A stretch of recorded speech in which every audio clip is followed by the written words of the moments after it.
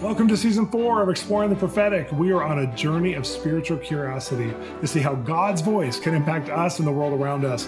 I interview guests from every walk of life and background about how their relationship with God and hearing His voice has given them different opportunities and breakthrough experiences. This season, I'm also asking every guest how they got through a time when they thought they had heard from God or they received a prophetic word from someone else that didn't happen, and how God helped them to resolve that. Come join our conversation on Exploring the Prophetic, starting now. I'm so glad you're here in the conversation of Exploring the Prophetic, where we have conversations about hearing God's voice and how it changes people's lives and the world around them. And I just think it's so profound when you hear that God is speaking, but most of us disassociate or disconnect and say, well, he's speaking to them and they're profound or they have this special calling or whatever. And one of the things I love about the show, if you keep listening to our podcast or if you've been an avid listener, is that we're hearing people who are, moms and people who are artists, people who are farmers, people who are, venture capitalists, whatever. It doesn't matter what walk of life they're in, but we're hearing how God can impact every kind of life there is out there, every gender, every race, every person that we're seeing, both male and female, and every type of person. That's exciting to me, because one of the passions that I've had is to see the body of Christ activated, that we're justified by hearing God for ourselves, not just praying for ourselves. Like Martin Luther said at the Wittenberg door, the founder of Protestantism, where we're supposed to pray for ourselves and read the Bible for ourselves and help make that happen. But we also are justified in hearing God for ourselves as well. We are our own priesthood. And so I think it's so profound when we have these shows that display what it looks like to hear God in different circumstances. And a lot of the people you're hearing, that before you saw how awesome they were, if they're someone who's well-known, and if they're not someone who's well-known, it's so exciting to hear from people who the world would never hear the testimony as far as, through this kind of audience, except for that we're focused on the subject. It's such a profound subject that the intimacy with God changes our reality. He gives us options we would have never had based on our socioeconomic status, based on our talents, our skills, our abilities.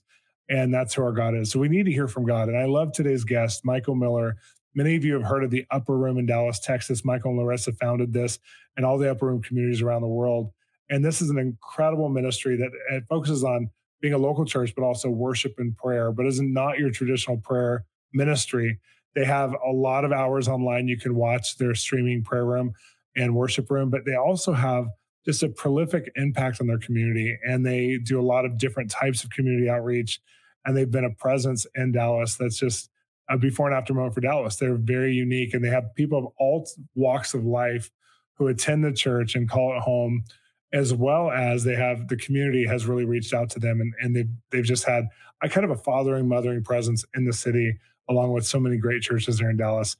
I think you're going to really enjoy Michael's story, how he's become presence-driven, how God spoke to him. He comes from a very conservative background, and yet he met the Holy Spirit, and God took him on a journey through the prophetic where he went through healing, started a movement, and what better thing than walking with the Holy Spirit and hearing God this way? So come and join Michael Miller.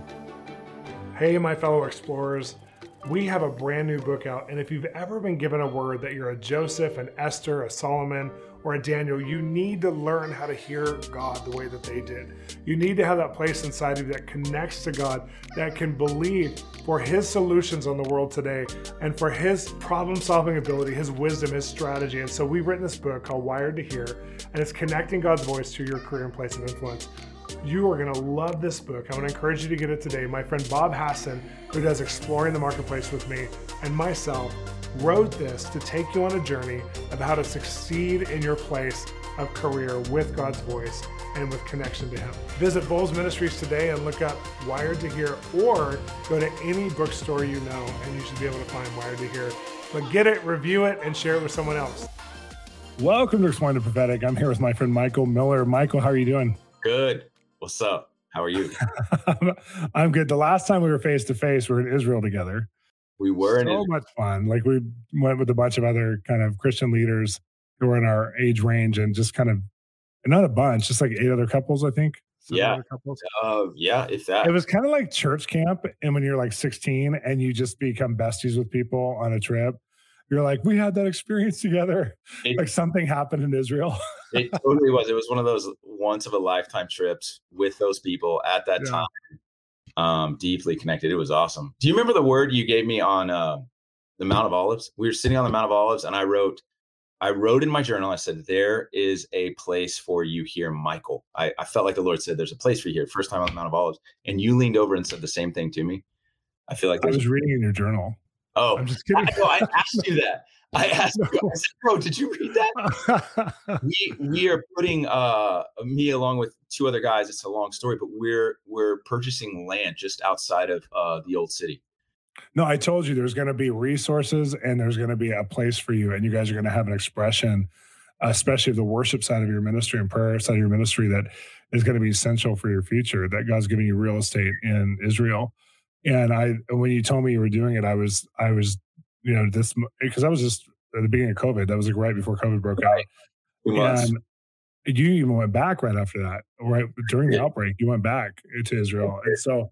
Yeah, I think for people who know you, which I think a lot of our listeners would know, Upper Room Ministries and some of the, especially because of the worship and the prayer expression, you guys are a local church.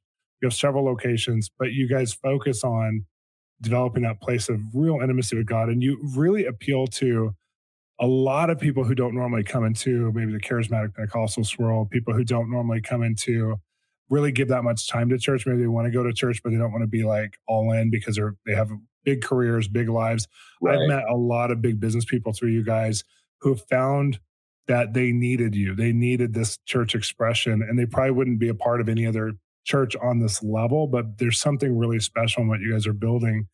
And so with the Upper Room, especially some of the, like one of my favorite songs, which is the song I think you're probably most known for, but it still comes up in our household. Like, it may look like I'm surrounded, but I'm surrounded by you. Like there's one of the prophetic songs that came out about like just, it's kind of the theme of you guys help give people language. And for me, I was watching the live stream the other day, and there was a girl I'd never seen on there. She's probably on there all the time. She's blonde, and she was singing, and she was taking us in. And I literally was doing dishes. My girls are in front of me, and I had to turn off the water and just, I don't think it's ever happened to me on a live stream, or I had to turn on where I wasn't really listening, but I had it in the background, and I had to stop and just go there. And I was like, where am I right now? Like, this is so profound. And I know other friends, we've talked about it. Like, there's something about people are needing the raw being a part of experience. And because of COVID, we're all more real, like really connected through the internet. So it's not like, oh, you're there, you have to go to a service. You feel like you're part of it. So take me on the journey of where this all started for you. Maybe not Upper Room, but just your journey with God, of like how you got this place and went after intimacy with God. Yeah, that's so cool. That really blesses me that you were listening to a moment in the kitchen and it hit you. That's so cool. We started the Upper Room in 2010, and I had been a pastor for about 12 years. Was in a season of transition, and I had an invitation from a business leader in downtown Dallas in the homosexual district, Oak Lawn, to start a prayer meeting. And and I knew I was supposed to go down there and host a prayer meeting for a few weeks. I felt like it was an assignment from the Lord. And from that, this beautiful expression of worship and prayer has emerged with just a small few that's now impacting so many people. So, Bob Hazlett gave us a word in the early days. He said, you're going to make church not a dirty word anymore. And that's so cool. It was a really cool word. And at the time, I'm looking at this little bitty prayer meeting. We may have had 2 or 3 prayer meetings, but I'm like wondering, is this even a church? Is this gonna set? I didn't know if it would make it. And sure enough, though, we've seen so many people renew their minds around this word church. They've been hurt over the church, over the conversation, but they've just re-engaged. And I really think it's the presence of the Lord. I think people were made for that. And this has just been an environment that's been marked by the presence of Jesus. So, yeah, I think of Dallas being the Bible Belt now. It used to be like more like Oklahoma or something. But I mean, Dallas is the mecca for ministries and churches. And it's probably a place that's pretty hard to start something if it's not really God initiated, because there's so much oversaturation.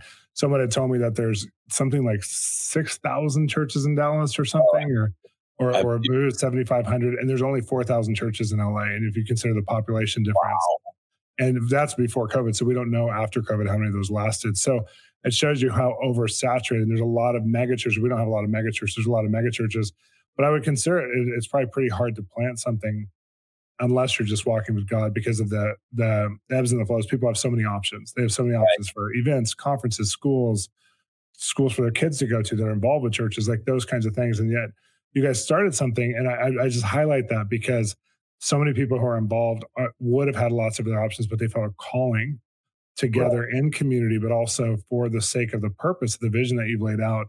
And again, I just reiterate, it's really unique. It's really special. Right. I would describe the Oaklawn area in Dallas. It was a real appealing, kind of sexy place to plant a church just because it's one of the darkest areas. Yet it was a church planting graveyard. I saw so many guys with vision, resources, giftings, even teams and strategies to really plant something, but that culture would just chew them up and spit them out. And they did some awesome work in other areas of the city, but man, Oaklawn just didn't want a church. And I was wrestling because I knew I had this assignment to start this prayer room that then became a church and a community. And the Lord said something to me, Shawn, that really reframed my perspective of church and the church gathering. He said, because I was being hit on a lot, downtown, and I like you handsome pastor, you. I thank you. I mean, I was, yes, it was just at the coffee shop. We lived down there, walked the neighborhood quite a bit, and it was just in your face all the time. And I was telling the Lord, you got the wrong guy. Like I didn't have a heart for that community. I mean, I love those people, but I'm like, Lord, here I am, send me there. But one day he said this phrase to me, Shawn. He said, Michael, what if I didn't call you down here to minister to them? What if I first called you down here to minister to me, to love you, and to build a community that's first ministry and first love is creating a place where I rest and I dwell. And it really reframed what we were doing. Wow. And what a win was. The win was, did God come? And when he came, did he stay? And why did he come? What did we do that moved him? And we just kind of became students of his presence and how to host God, like Psalms 132, a resting place for you, Lord. And I think that's a lot of the expression people see was just those years of hiddenness where we're in this dark area in our city and learning how to create a resting place for the Lord, which ultimately, like, we saw a ton of people come to know Jesus through that mission and mandate, but it was just totally different than we thought it would play out.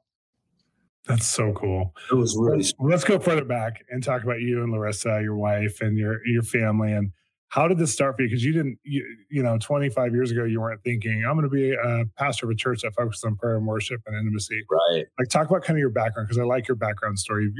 I got to hear it some in Israel. Oh, my background story. Yes. I can tell you some of the old youth group songs we used to sing. I grew up.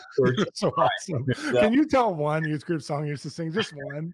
We used so some of the Israel stories we were just telling, church funny things that have happened to us. And we used to sing a song called Can He Still Feel the Nails? And it was, can he still feel the nails every time I fail? Can he hear the crowds cry, crucify again? Oh. Am I causing it? It's so sadistic. It's like so shame-based. Like, so that's the background. You came out of like a total religion. Yeah. I love Jesus, but total religion. I did. I came out of a very conservative tradition, loved the word, did not have a grid for the Holy Spirit, relationship with the Holy Spirit. And just out of sheer desperation as a pastor, I had a lot of sexual brokenness prior to knowing the Lord. And so when I met him, he immediately started to restore that area in my life. But the shame from some of those things really led me to some depression. And in my pursuit of getting healing and wholeness from that shame, I met the Holy Spirit, and my faith, it was like black and white to living color. A relationship with the Holy Spirit, knowing his voice, hearing his voice. I remember one of the first prophetic words I ever received was from a guy it was actually in the tradition that I was in. It was in that tradition, but it was kind of like a speakeasy meeting. Like, you really had to be desperate to go to this because they were the the more charismatic, expressive ones. But a guy prophesied. He looked at me and he said, Michael, God saw what happened to you when you were 13. He's going to restore all of that. He's not ashamed of you. He's not mad at you. And man, I just started bawling. And all I could say is, God's really among you. God's really here. God's Wow. And sure enough, I opened up 1 Corinthians 14, and it says, when prophecy's exercised, the ungifted or unbelieving will exclaim, God's really among you. And I was like, that happened in my life tonight. And that just kind of put me on a trajectory to explore the things of the Spirit. And guys like you have had a massive impact upon me and the communities that I lead, to give us freedom to really go for it and take chances. And so that started probably 2004 or 5. Met my wife shortly thereafter. We got into the prayer movement through our mutual friend, Shawn Foyt. He was planting the burns. And when I learned about the burns and the presence of Jesus, I thought, man, I can really, really give myself to this. I felt such a mandate from the Lord to go after that. And so we just started building communities around prayer, but really it was hosting the presence of the Lord. That was the aim. Wow, it's so cool. So kind of give me, because I know a lot of the decisions you've made together, with Larissa, and even things like where you're going to plant the next area of the city or whatever. So like even recently with some of the building stuff that's happened, and give me some of the fun moments, the bullet point moments of where God showed up and you heard his voice, or he led you out of his heart into something as a movement or even as a family. Yeah, I could look back and I can see how he was setting things up, how he was really, really showing us that this was his deal. Like, he didn't need our help. He was really jealous for the journey, not necessarily the destination. He is so jealous for the day in and day out decisions. And so I think we learned in the early days, our no was really important. What we said no to. The Lord said, whatever you birth in the flesh, you raise and sustain. But whatever I birth, I'll raise and sustain. And so we just learned to allow him to birth things. I think we're really right now we're in the process of acquiring a new building, and man, we have just seen God's fingerprints all over this process. He's put together just this dynamic team of designers and architects that have no business or reason being a part of the Upper Room new building campaign. But one of them is one of the lead architects in our city. He's designed all the major arenas in Dallas. He designed the Rams Stadium, the SoFi Stadium there. He was the lead architect for that. It was based out of a Dallas firm here. But he heard the story of the Upper Room, what we're doing, and our heart for our city. And then the Holy Spirit just spoke to him and said, I'm supposed to help you. And so we've just seen the Lord prove to us over and over that he's building this. And unless he builds it, we labor in vain. And so there's just such an ease in knowing, wow, this was his idea. I keep trying to throw as much as I can back to him so that this keeps his fingerprints on it and doesn't have ours. Just commentary on that. It's interesting watching, I have a lot of friends, as you do, who are pastors and leaders. And it's interesting, that tension of staying hungry and really open and dependent on the Holy Spirit versus just getting the strategy from God and then running with it, then going back to God, getting more strategy or whatever, running with it. I've watched some people run past their grace or run past or build something, don't realize that they need God halfway through or all the way at the end before they do the next thing. And it feels like the divine tension you guys hold really well, which takes focus and takes, I think the prayer room helps, just to be able to focus on the Holy Spirit, because you guys are big. A lot of little churches can do that. But once you start to get bigger and bigger, usually your leadership team kind of checks out of being Holy Spirit or presence driven, so to speak, like you said earlier. And how do you guys hold that tension? Because you're holding it really well. Wow, that's encouraging to hear, because I think it is a tension. I think it's one that we live in. I look for leaders that have really been marked with this singular pursuit. the upper room, our culture is a burial ground. To get involved in the upper room, that there's a process of really dying in that prayer room, Wow. like really giving your heart fully over to that place of learning to minister to Him, learning to to to get that. Like not a lot of people get it initially, but over time it really seeps into your heart. And so I think a lot of the leaders that are in the place of leading and orchestrating and strategizing have all seen uh, the Lord resurrect dreams and gifts on the other side of this Wow. burial process. And I think sometimes we can circumvent or overshoot that process of the Lord really burying our gifts, burying us in the place of obscurity. I think of Joel Fig. Joel Figueroa is a great example. He's a worship leader that a lot of people would know. He's written a ton of our songs. But the first time I met him, he was a 23-year-old who was just hungry for the presence of the Lord. Mhm. He was cleaning the restrooms. We had changed custodians or whatever, and he showed up and he said, "How can I help? How can I serve?" I met Wow. Joel. We developed a friendship. I had no idea he was a worship leader at CFNI, which is a university near us. He was a worship leader there, but he wasn't coming to lead. He was coming because he found God in that place. Mm. And and I've just seen to the degree that you've been transformed by our culture is to the degree that you can actually transform it or lead it. And so you see that process happen in people. And so we're not quick to lay hands. We're real slow in empowering people into the vision, but the vision is pretty simple. It can get complex, I think, as you grow. And I think the main thing for me is keeping things simple and just not getting complicated. So us knowing who we are, hey, we're actually not that. There's churches that do that really well in our city. We're just not one of them. We do a few things really well, and if you're about those things, you're going to flourish here. But this may not be for you, and so we've kind of had some concessions like that have been a little for some. They're like, well, you don't want me to come to your church? Like, no, you totally come. You can totally Yeah. come, but Are you rejecting me? yeah, I just think we've really had a few yeses from the Lord, and we've built structure that protects that yes. It's not going to water it down. Yeah. I think Um, it's so healthy. I think if churches could do some DTRs with people who are already Christians, not the people who get saved in the church, but the people who are already Christians who are transferring. Like in a city like yours, I said it earlier, people have so many options. And right, if you have in your culture, this is who we are, we know our identity, we know who we're not too.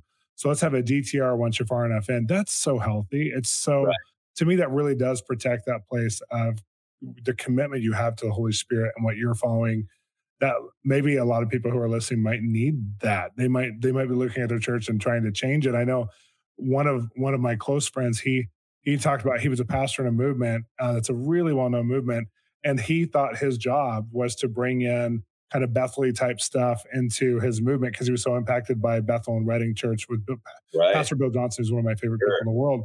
He was so impacted by it. And so after 3 or 4 years of trying to lead this whole movement into Bethel culture, God spoke to him and said, "You have a spirit of arrogance and pride. I didn't ask you to recreate their culture." And mm, he's like, "Oh my gosh." And they were trying to have a DTR with him, but he couldn't do it because he thought he was the man on the mission to change it all.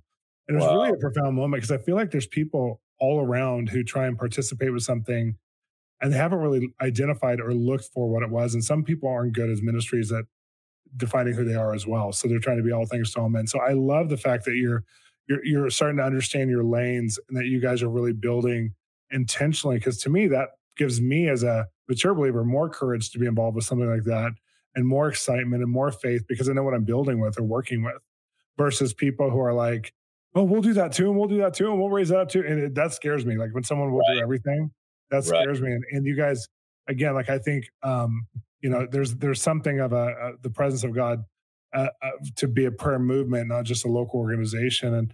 And I know that'll be more defined as time goes. And there's already components of that, but Michael at home with Larissa and the kids, and because you're such a normal, vulnerable human being, how do you feel like you carry the tension of all these people and all these types of, you guys have so many swirling ministries around you. How do you carry the tension between you're building with the Holy Spirit and building the same, but then you're also Michael, the really good friend to people and husband and the dad. Like, talk about that kind of. I never asked that question to people, but I just felt to ask that. Right. I I think you're asking it because I think it's something that the Lord's continually asking me. Just uh, what matters, what really matters in the long run, and I think my marriage, my kids, my close friends, really protecting those.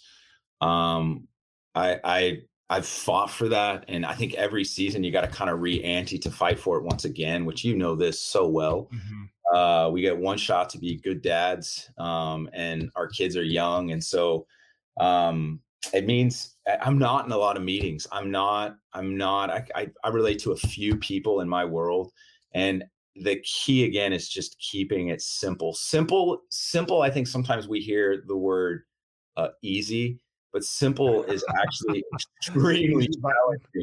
Yeah, it's not like, oh, that was easy. That was easy. No, to keep simplicity, I think it takes a lot of order and structure and discipline. And so I've tried to maintain a level of simplicity in my approach to my weeks with my wife, with my kids, and with about three core members on my team. That's how I relate to most of my Wow. system. I have some big staff meetings and those types of things, but and I also look back at the history that I have with the Lord and what He's built, that I know that my giftings didn't birth this, my Yeah. strategy didn't birth this, but this wasn't my idea. And so I honestly mean that. Like, I could not have created the momentum and the swirl that's here.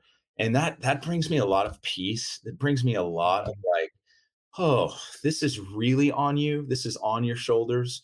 You're the one building this, and I know how to follow you on a daily basis.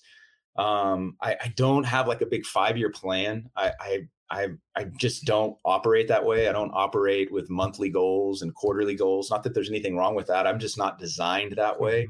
Mhm. I am very much like daily bread, like seasonal revelation to build for the next season, and that to me is simple. That to me keeps things really Yeah. pure. Because I just don't want to become something. I know that we've become something, but my goal is never to become something.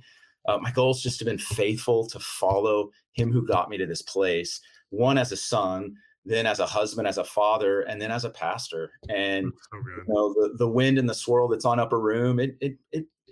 I don't think it's a fad. I don't think it's a season. I think God's really like birthed something here that's unique, and I think there's a lot of young leaders that are going to glean from communities like this. But man, come what may, I just want to, at the end of the day, lay my head on a pillow and go, man, I was faithful, Jesus, today. I was faithful to Mm. you. I was faithful in my relationships. I was faithful with what you did today. And that to me has just brought a lot of peace.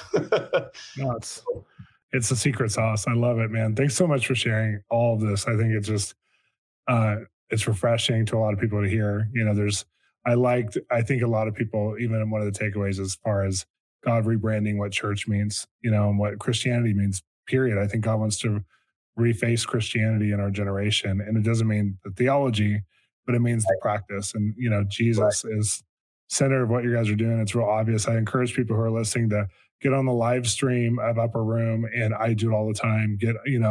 Visit if you're in Dallas. It's a worthy place to visit, and connect to Michael's sermons as well, not just the live stream, but also the sermons. I mean, Michael, you're a brilliant speaker. I love how you're not theatrical, but you're dramatic. And I love that. I love how dramatic you are. It's so awesome. Like, you'll do things like, even just physicality. It's fun to watch you. So I'd encourage you to watch and listen to the sermons there from Michael and his team. But thanks so much for being a part today. Are you calling me dramatic, bro? Are you saying Yes, I am.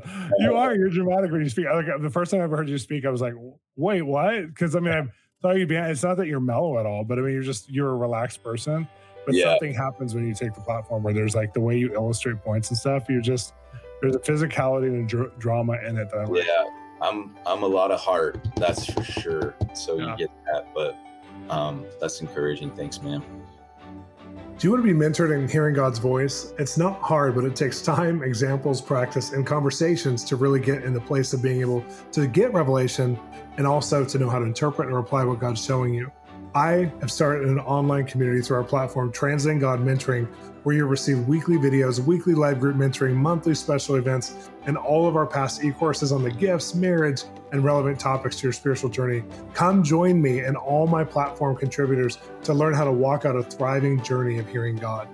Thanks for listening to Exploring the Prophetic, part of the Exploring Series podcast. These podcasts are made possible by generous donations of listeners just like you. Become a partner or visit us at bolzministries.com with your one-time donation today. Also, if you are enjoying the podcast, please become a part of our family by subscribing.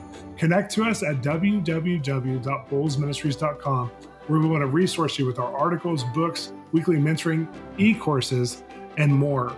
Or download our Bolz app free at our web store. We love to hear your feedback. Drop us a line, and also your rating, reviewing, and sharing makes such a difference in the world for people learning about us. Thanks for listening.